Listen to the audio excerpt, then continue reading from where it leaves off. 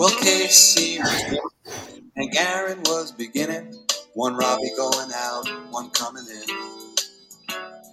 Kiner and Mitchell Goodell, the Thumper and Mel Parnell. And Ike was the only one winning down in Washington. I'm talking baseball, Pazuski, and Burnett. Welcome to the Coaching Kernan Podcast Network. I'm Dave D'Agostino. I'm joined by my co-hosts, Mark Wiley, Will George. This is A Day at the Yard, Common Sense Pitching with Wiley and Will. We're on episode 89 with the Coaching Kernan Podcast Network, but this is the 11th installment of Common Sense Pitching. Welcome back to the show, guys. We got a special guest today.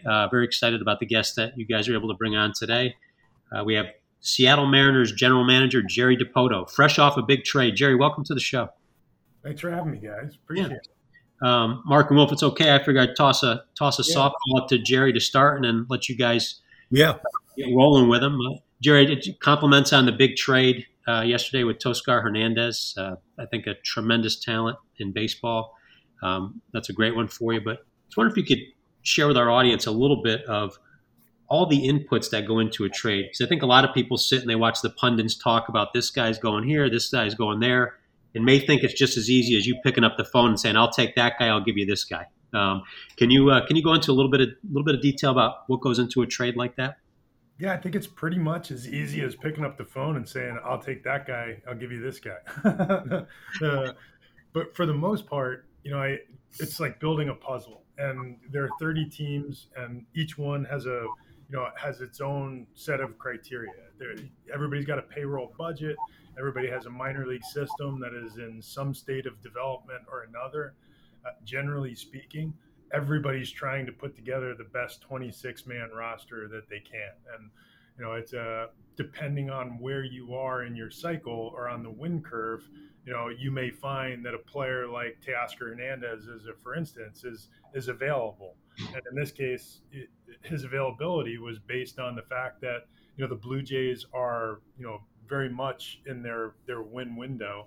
We just faced them in the postseason. They have an excellent team, and they are completely right-handed. So, they have a sizable payroll. They needed to move something to create space for a left-handed hitter to join, and I think that's where we came in. And, we were looking for that big bat. Teoscar, we identified early on as one of the candidates in that regard, and we lined up with the Blue Jays. And fortunately, we did it early enough in the offseason that now we can reassess what our puzzle looks like and try to fill in the other pieces. What does he bring to the table for you guys? He hits the ball as hard as anybody in the league. I think top 5 in baseball in terms of exit velocities and hard hit rates. He's 30 years old, so we feel like he's right in the center of his prime, and he's physically well conditioned. He's 85th percentile among the fastest runners in the league, and he can really throw. So, take that and couple it with a pretty consistent 30-ish homer type of productivity over 162 game season, and he's been a run producer in the middle of very good lineups for a number of years. So, for us, it seemed like really his power plays in any ballpark. We feel like he is a perfect fit for what we need, which is corner outfielder who can bang, and it should fit in our clubhouse as well, because he is generally regarded around the league as just a fun, affable guy who brings energy to the ballpark every day, and that very much fits in with the club we have here in Seattle. Yeah. Well, go ahead. You had something you wanted to add. I'll echo that, Jerry. I cover the Blue Jays and just started covering them in 2020, and have really fallen in love with him as a player, watching him play the game and talking about a kid who comes to play and loves to play. I saw him on a rehab assignment in Dunedin this year, and he played all 9 innings, 5 days in a row, and got the game-winning hit in the 9th inning twice.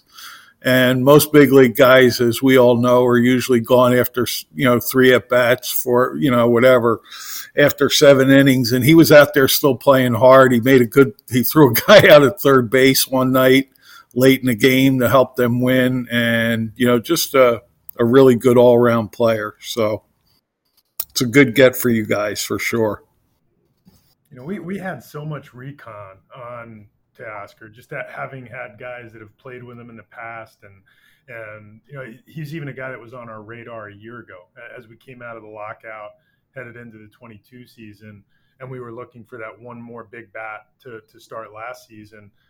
He was a guy that we inquired on, and at that time he wasn't available, and fortunately we were able to hit this time, but he fits with us, and if you've spent any time around our team with guys like Luis Castillo and Julio Rodriguez and Gino Suarez, I mean, these guys all share a lot of similar traits in how they go about their business, and we felt like Teoscar really was just another in line of the fun, affable, personable guys that really start to connect with a fan base and make your team more dangerous on the field. Yeah. You talk about fits. You made a great decision with your managerial choice as well. Seems to have a handle on the clubhouse. Seems to make the right moves at the right times. Discuss with our audience too about how you came about deciding upon Scott as your manager, and you have a little bit of history with him as well. Yeah, Scott's I was joking around actually this week. It was his second consecutive year as a finalist for the American League Manager of the Year.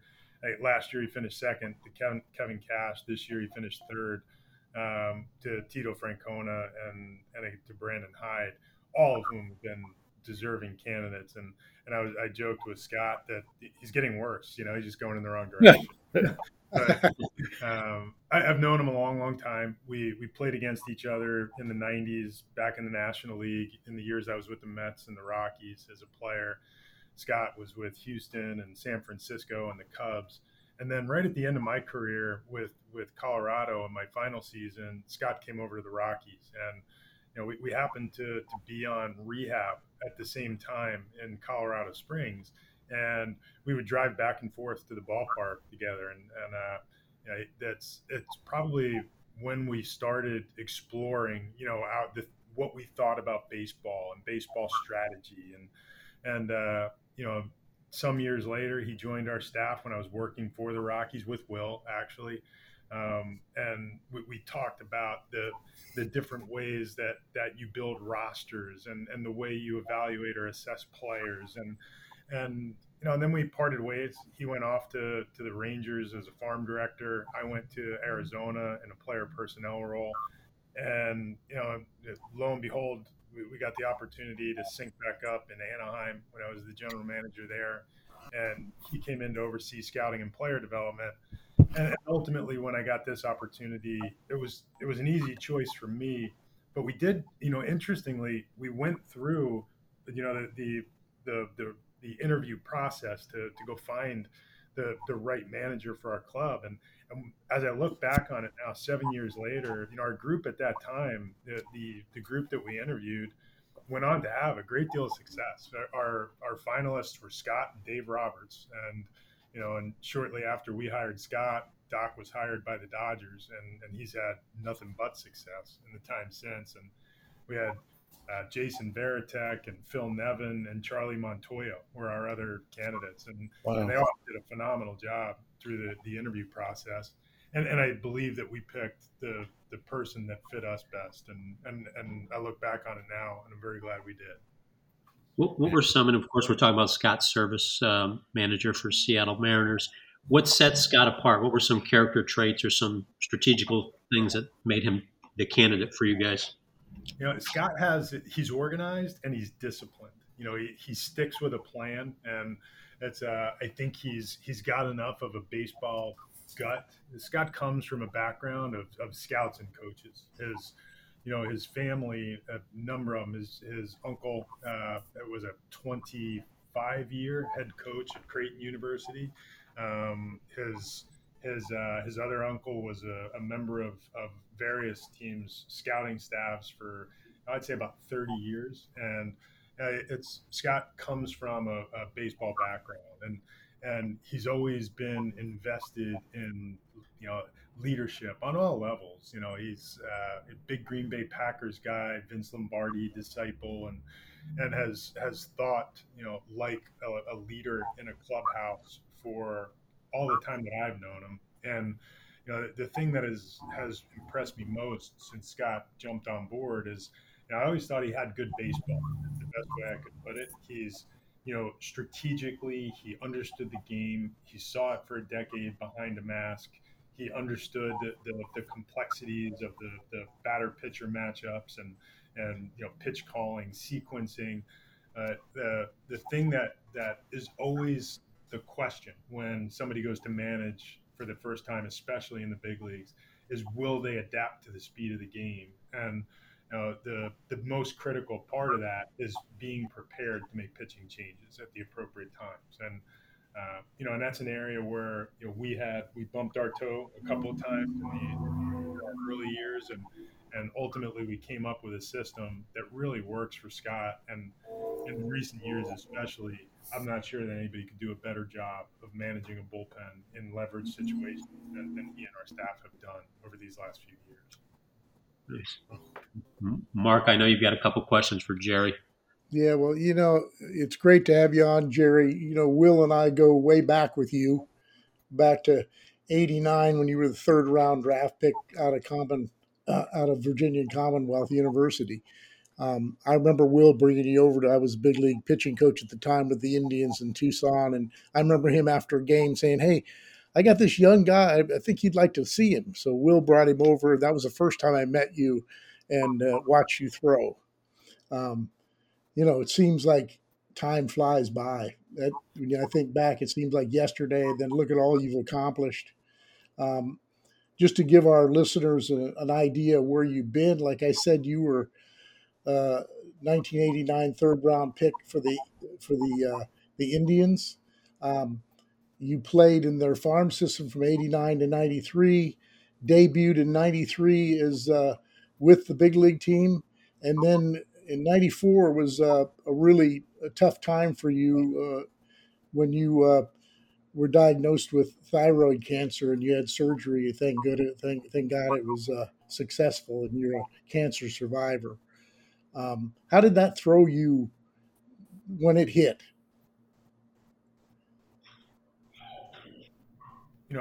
That I look back and over the course of a career like with you guys, and the people that I've encountered in baseball, it's funny. It's such it's a spider web of people that you will come across and develop relationships with, and it keeps coming around.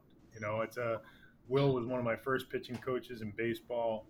Mark was the major league pitching coach when I first joined the Cleveland organization, and I think back to all the different people that I continually cross paths with that were part of that. And that Indians organization at the time, so many of those people still work in prominent positions in baseball, and some of them for the Indians.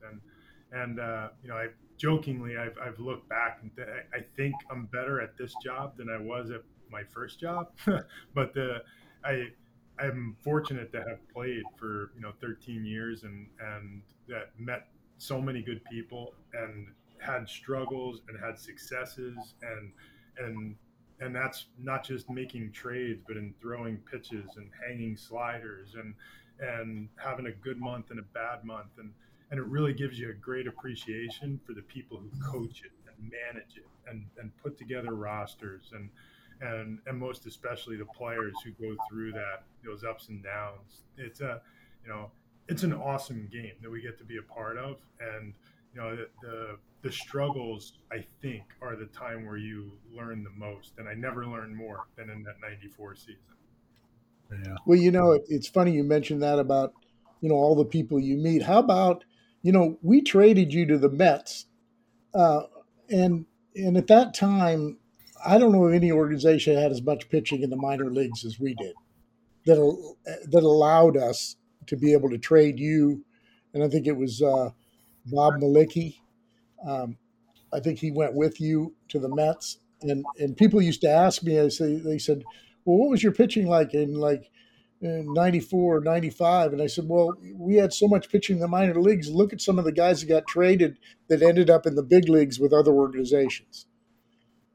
You never know. And those are things that you deal with every day now when you're dealing with young players, if you happen to trade for a young player, you've got to project, how he'll fit with your organization and whether he can help you in the way you need help.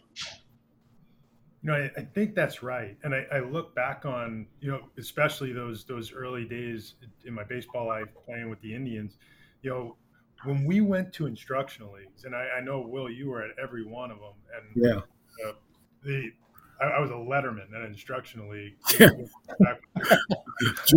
Join the club, coaching and playing.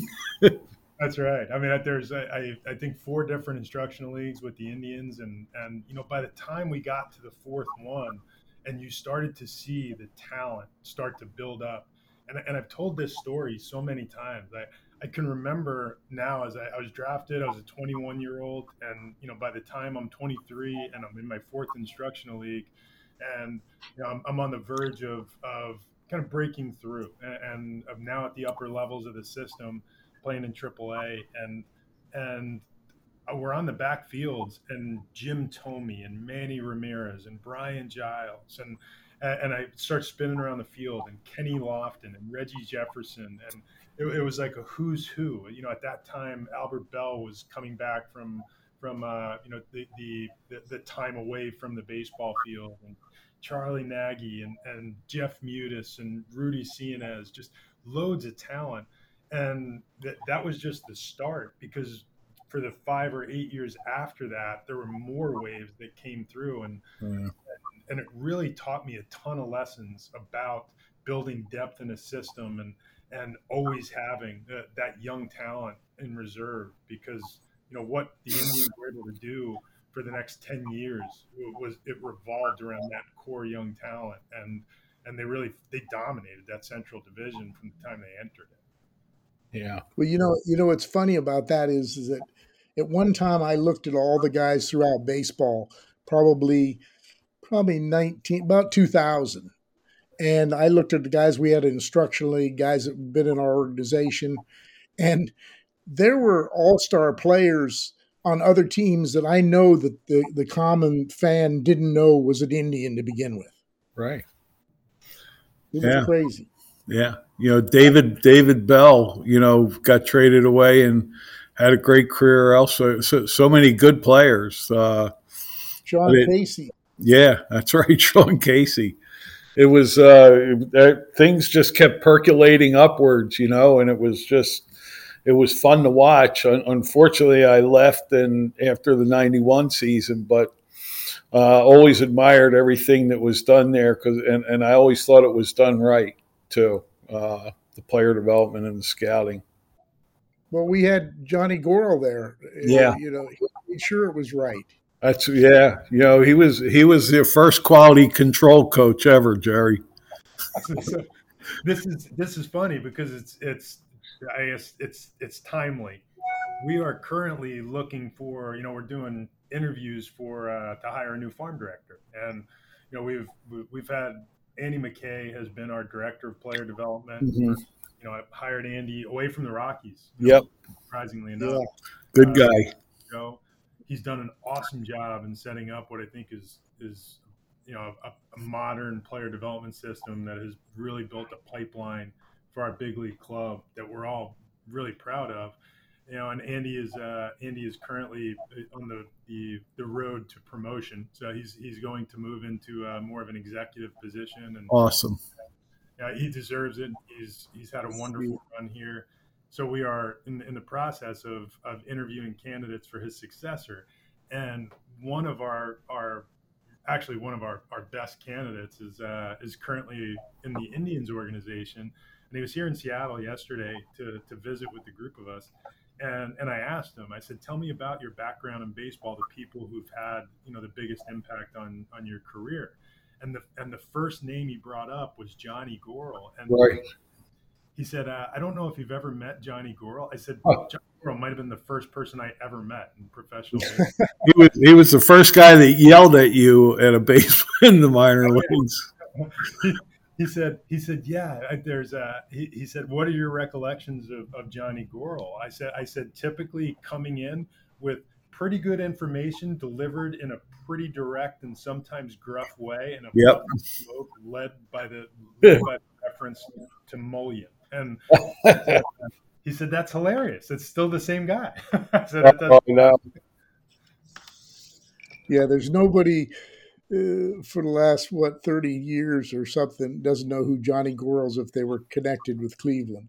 Yeah, Jerry, I've oftentimes told Danny that leaving Cleveland and being on the outside looking back and working in different organizations, that Johnny never got the credit for doing what he did, which was hold everybody accountable every day to do their job the right way.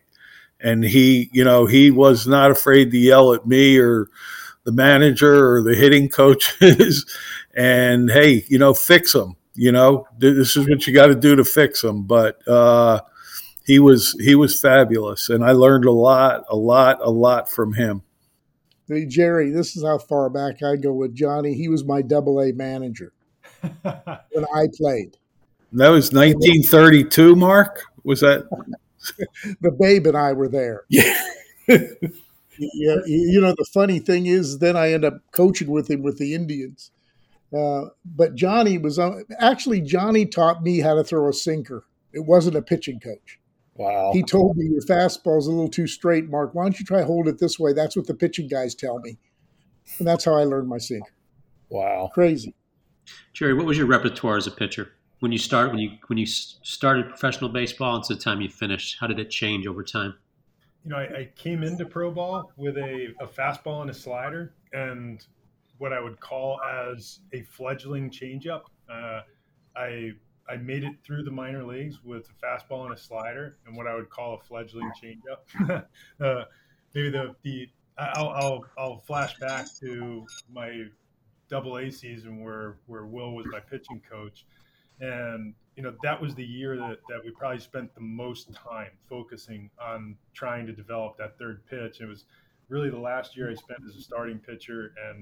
And I can vividly recall, going into an outing against the Williamsport Mets where Yep. just kind of Will took the joystick and called my pitches throughout the game. And I believe I was on the verge of throwing, a complete game or finishing, 8 shutout innings, something like that. And Jeremy Burnett was hitting for the Mets, and Will called a changeup on a 3-2 pitch, and I shook it off. It was the first time I shook off the whole game, and I kind of Nuke LaLoosh-esque, and Will relayed it through our catcher Jesse Levis at the time. Keep throwing it, and I ultimately I seeded. I threw the changeup, and Bernie popped it up and ended the outing, and it was the most satisfaction I ever had in development because I felt like I cracked through, only to realize that my changeup stunk and it probably wasn't going to be a pitch for me as a major leaguer. And I went to the bullpen and just threw sinkers and sliders until I got to Colorado and kind of introduced a four-seamer for the first time. But never did develop that third pitch, just changed some of the way I threw my fastball. Jerry, I remember that night because when I called the changeup, your head almost snapped off looking at me in the dugout. Like, are you freaking kidding me? And I go, just throw it.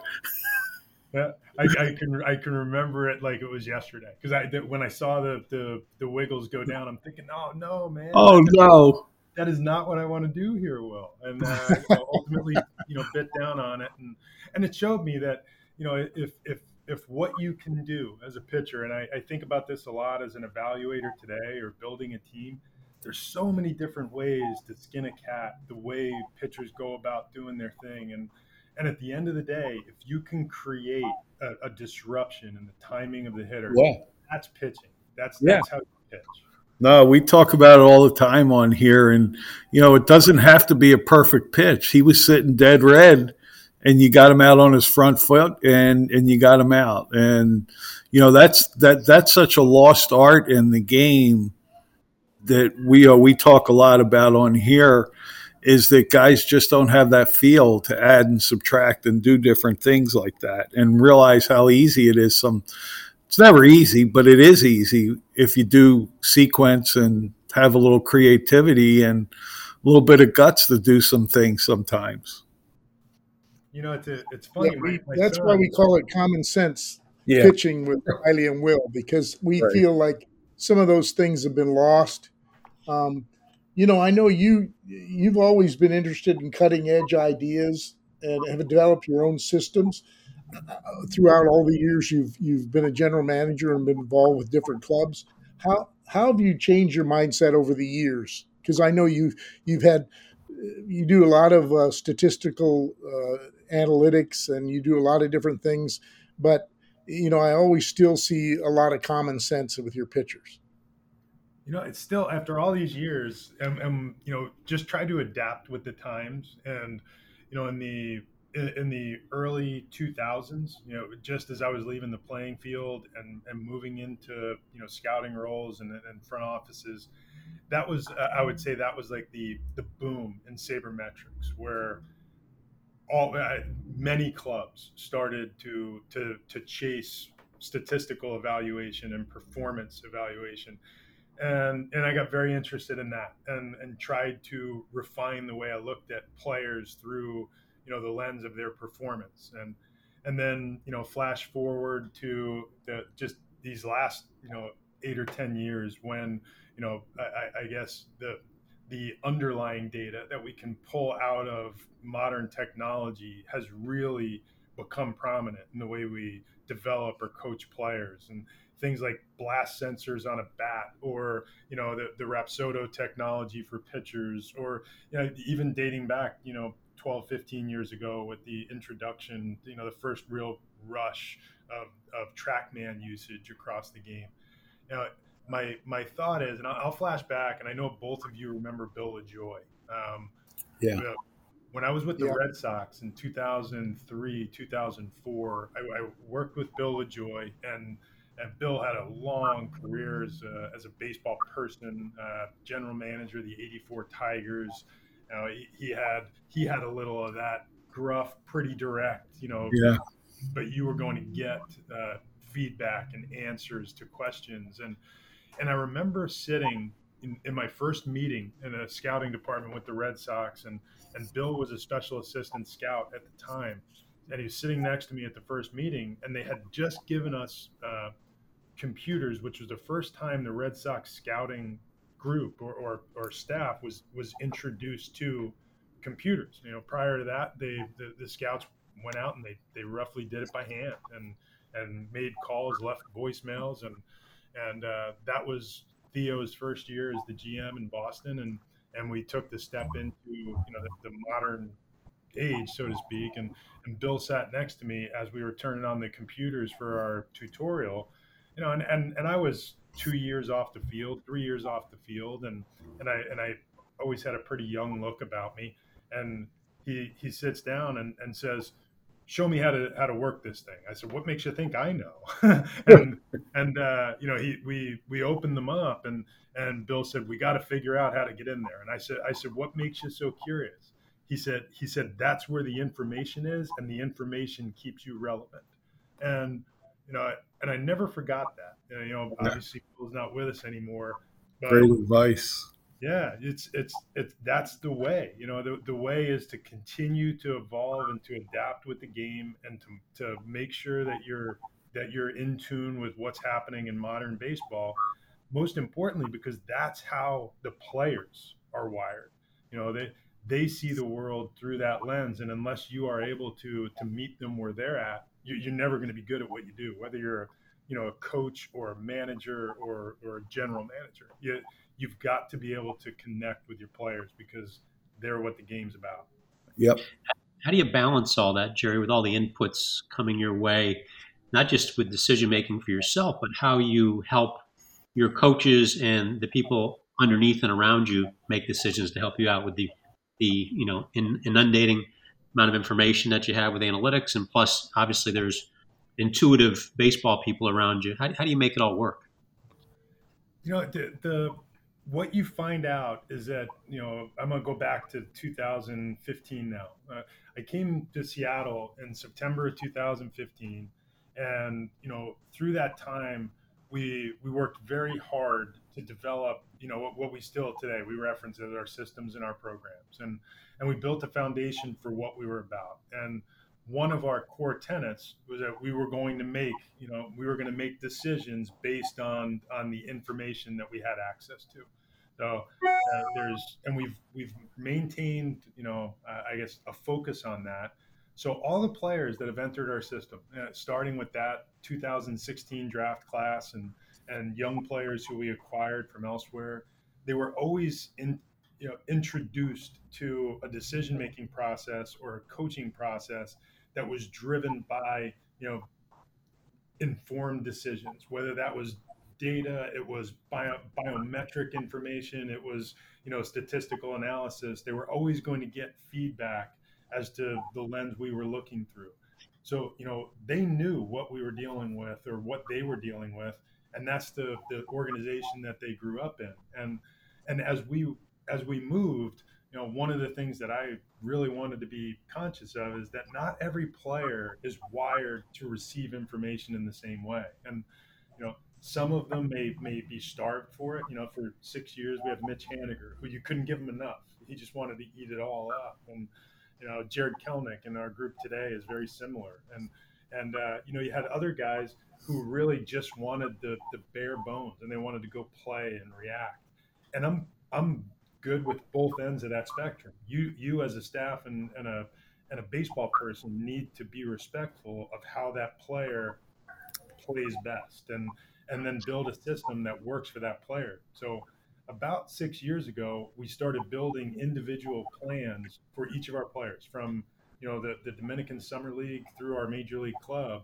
And each one of them had something tailored specifically to them, from how we were going to coach them and improve their physical stuff or their swing or their bat angles, anything, right down to, the advanced scouting and opposition. So everything was individualized to make it about that person, that player, because, in our group, Gino Suarez may experience something different than Mitch Haniger.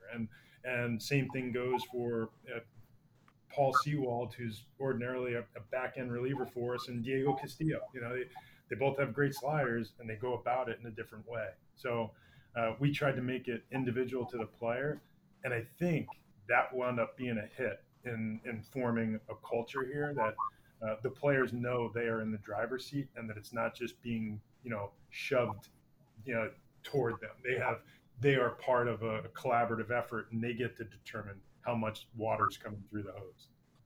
Yeah, that's Jerry. That's really smart. Like an observation, and we talk a lot on here, is that at times you see each player is a different type learner and a different type, what they receive. Where I watch games on a lot of nights where I see players that are paralyzed, like the paralysis of analysis at the plate, or in what they're doing on the mound. They lose that flow and reaction. So what you guys are doing is individualizing is so strategically smart to develop your players so that they're learning at their pace what they need to make them the best players they can be. And so much is cookie cut now, where everybody's trying to do the same thing, but they don't understand that each guy's an individual still. Jerry, it's you mentioned Andy McKay before. I will say he's a good friend of mine, and I was so impressed when you hired him, and with all the other things you were doing, I think you couldn't have picked a better guy to get you the mental aspect part of the game up to speed, along with the other things, particularly when you're developing individual player plans.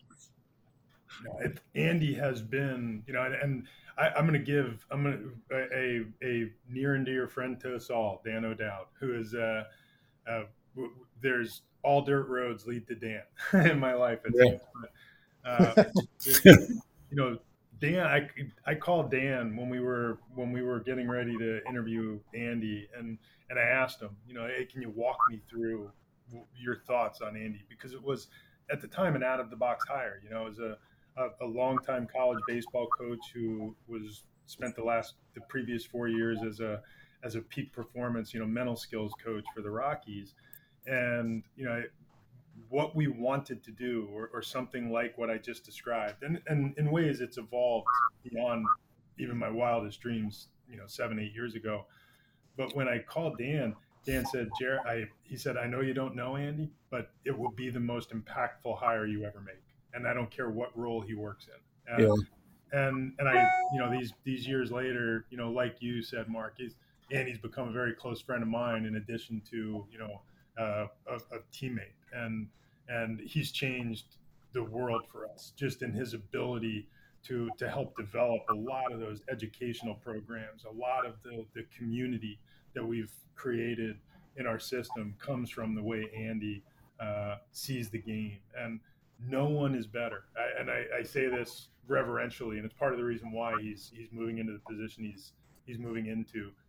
I've learned over time, if all you need to do with Andy is create enough open space, and then just give him the room to go create, because he does remarkable things if you just give him a bunch of colored pencils and a blank canvas. I won't tell you I wasn't upset when you took him away from us. He made my job better. He helped me as well as everybody else on our staff. And he's one of those guys that, if he sees you sitting in a room working on something, he'll go, "Hey, is there anything I can do to help?" And you it's unbelievable. It's like his mind works different than the rest of us, and he's as creative as it gets.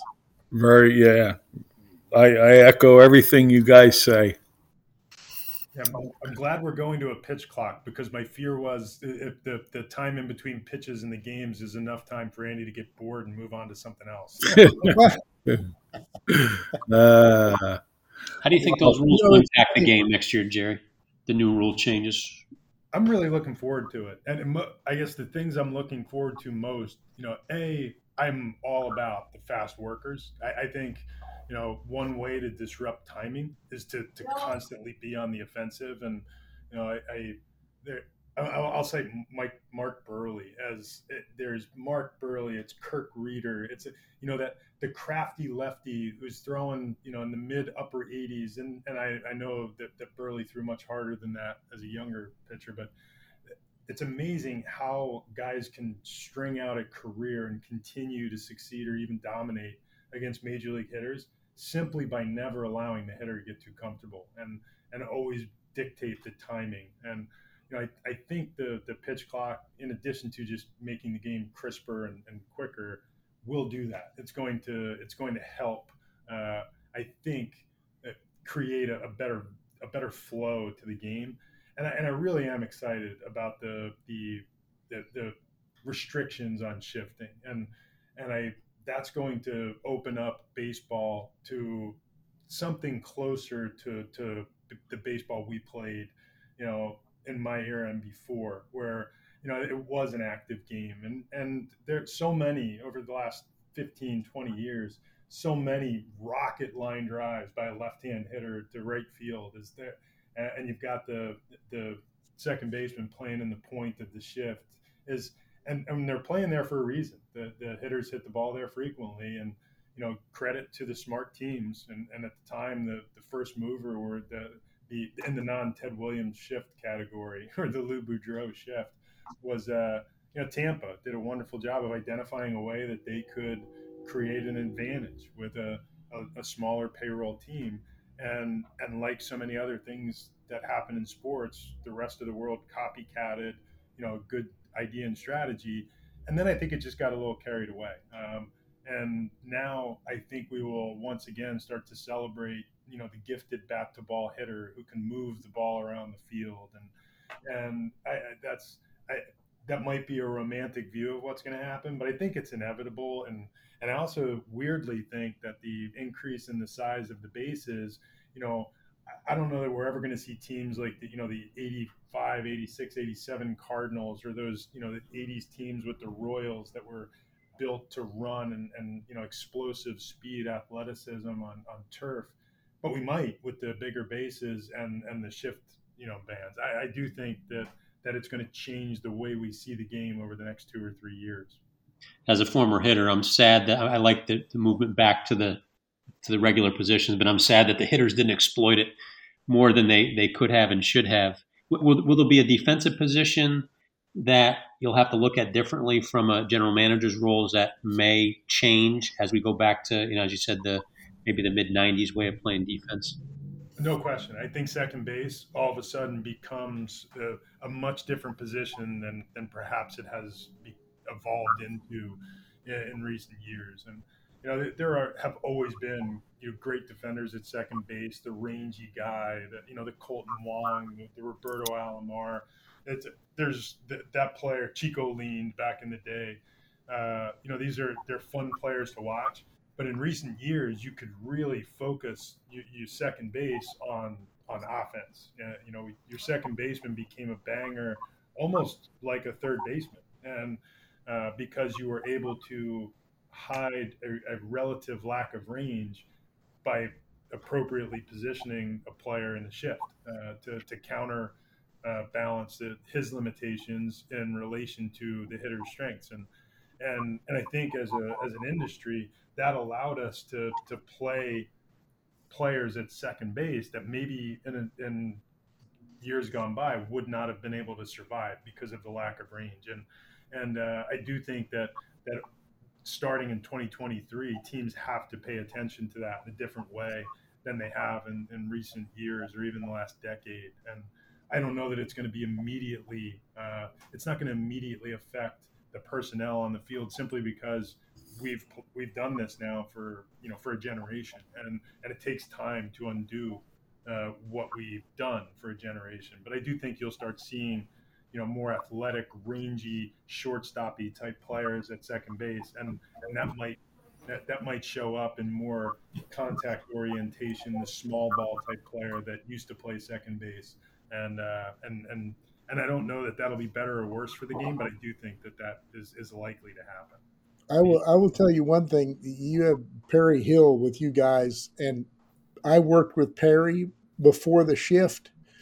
And as the pitching coach, I was astounded with his infield positioning because guys would hit balls off Josh Beckett or something, and I'd think, oh, that's a hit. And I'd look up, and he'd have a guy catching it between his legs. And I'd look over at him, and he'd smile at me because he took particularly pride in positioning players. I never talked to Perry after they started doing the shifting stuff because I always thought what he did was good enough.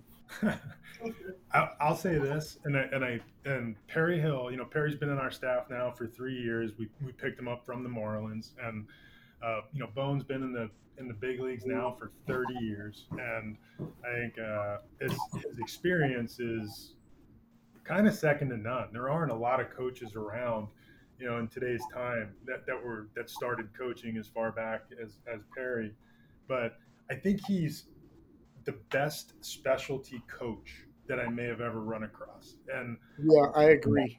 He's just so good at it. And Ron Washington teaching infielders is renowned, and Wash is a great guy and fun to be around. Yeah. But Bone, I've never worked with Wash, so I can't really compare the two. But of those I've experienced, Perry is the thing about it is the routines that he sets up for players. And every player that plays at the major league level is inherently one of the best players in the world. There's this is the best of the best, and Bone has a way about him where he can talk to that player and create daily routines that force the player to continue to work on developing, refining, and maintaining skills that for so long, what we watch in the big leagues, guys come into the league sometime about 20-ish years ago. We just generally stopped taking infield, and players watch their skills start to regress. Their throwing arms aren't as strong 2 or 3 years into their big league career, and it really just starts to eat into your consistency or the impact you have in the game.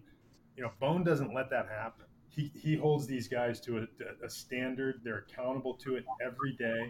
They work their tails off in the pregame, and we've not brought an infielder to Seattle who hasn't improved defensively since Perry became, our infield coordinator. And they've done a remarkable job with anything from good young players like J.P. Crawford and Evan White, who immediately turned into Gold Glovers, to veteran players who had never experienced anything like, Perry's routines, like Kyle Seager, Gino Suarez, and Ty France, who have all seen during their time. They took big steps forward when Perry came on board. He's great. We actually have Perry scheduled to be on one of our other shows, Man on Second, in a couple weeks. So I'm glad you had those nice words to say about him. I had experience with him listening to a clinic way back when, but Jeff Fry, one of our other co-hosts on She Gone, speaks volumes of what Perry Hill did for him as a player coming up to the big. So great pickup by you. Mark or Will, any more questions for Jerry? First of all, I want to correct one introduction that you did. You said Jerry was the general manager. He's the president of the Seattle Mariners. He was the general manager. He's the president of baseball operations now. Oh, well, thanks. That's apologize. There's only one other thing. Jerry's married and has 3 children, and his son, Jonah, is the Kansas City Royals organization. I want to let everybody know that. Yeah. Just saw Jonah pitch well out in the fall league, Jerry. You guys got to be proud of everybody. Yeah, he actually just got he came up to Seattle to visit. He arrived the other day, and he had a wonderful fall, and we're really proud of him. They won the they ended up winning the league, right? There's the running joke among the Royals people is where Jonah Dipoto goes, the champagne flows. That's great. That's great. Jerry, I did have one question from me and Mark talk a bunch of times on here as a couple old school guys, and I have dug into TrackMan and Rapsodo and know all the benefits, especially for the kids. Do you see with your eyes, Mark and I talk about it, when a guy's really staying behind the ball well and the shapes are well, are they pretty close to like the off the chart things that you see in the data? Do you see that? Yeah. I mean, I remember at one time my boss said, gosh, you've kind of seen TrackMan stuff with your eyes. And I went, oh, really? When we first started getting into it, when I would talk about fastballs that had carry and finish through the zone and, late depth and breaking balls and how guys stayed behind the ball really well or whatever. And I think that there are some correlations with what we see, and the data just backs it up, like to make it 1,000% correct, Oh, I think, and both of you guys will remember these pitchers that then, I think both of you coached them at one point or at least coached and or evaluated them. Back when we were in those early Indians years, we had a pitcher named Tommy Kramer, and Tommy was he was one of the first guys that I can recall having seen in my minor league existence that could just ride a high fastball. Yeah. Yep. It's like down to Tommy was like the belt. Yeah. But he was in an era where everybody threw down. Tommy succeeded, but when he threw up, and that I look back on it now, and I think about he would have been a TrackMan darling. He would have been an advanced, metrics darling for the way he could backspin a ball, and that he stood out to me. And then another one when we were during our Rockies years, I think at one point when we were all there together, our closer was Brian Fuentes. And, and Fuentes had an awesome changeup, but what made the changeup, more awesome, it was like a screwball changeup, but the ride that he created on his fastball, when he threw the fastball up and the changeup came out of plane and he could really just peel it off, that combination, you could see it with your eyes, what he was doing. Yeah. And, he predated a lot of the advanced, again, the data-oriented look at how a fastball works or how stuff plays based on spin and the things that we can look at scientifically today. And it didn't take a rocket scientist to see and know that that's what Fuentes was doing. And I can go back in my childhood. Now that was so many of the guys that was Jim Palmer. There's so many guys over time. Chris Don Sutton that was great at it, and and you knew that they were great at it. You just didn't consider it until now when you have information to back it up. Did you ever see that 17 strikeout game of Bob Gibson? How many high fastballs he threw? It was unbelievable. Nobody hits. There's a former teammate of mine in Colorado in the 90s, John Vanderwall. And Vandy and I were actually texting yesterday. And, he scouted for a while after he finished playing. And now he's back home coaching youth baseball in Michigan.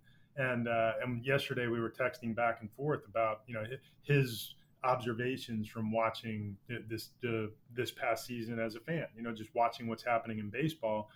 And, he's talking about the inability for hitters to catch up with fastballs. And I said to him that's every era, there's, unless you're Vinny Castilla, nobody really catches up with the high heater. And especially when a guy can run it and ride it with that backspin, it's always been a toxic match for a hitter. And you're never able to climb that ladder. And for guys that are doing it today at 100 miles an hour, I don't think it's just harder, but when the average fastball is, 4 or 5 miles an hour harder than it was 20 years ago, it's all relative. No one's ever been able to hit that high fastball, when Bob Gibson was pitching, when Jim Palmer was pitching, or, the pitchers who thrive on it today. It's a pitch that if you can master riding at the top of the zone and really hit that top rail, you're going to succeed in every era. That's good. Jerry, you've been very generous with your time today, almost an hour you've given us.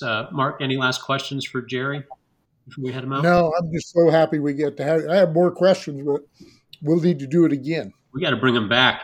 Jerry, you were phenomenal with the interview. We appreciate you coming on. And you had to come on Coaching Kernan with all the good work you've done. You had to come on our show for me to demote you from president to GM. I appreciate you giving us your time and great answers. And Mark and Will, obviously the guests you bring on are true blue and have a sense of reverence for you guys. So we appreciate you as well. But Jerry, where can we find you on social media so our audience can locate you and support you? And we'll certainly be rooting for the Mariners this year.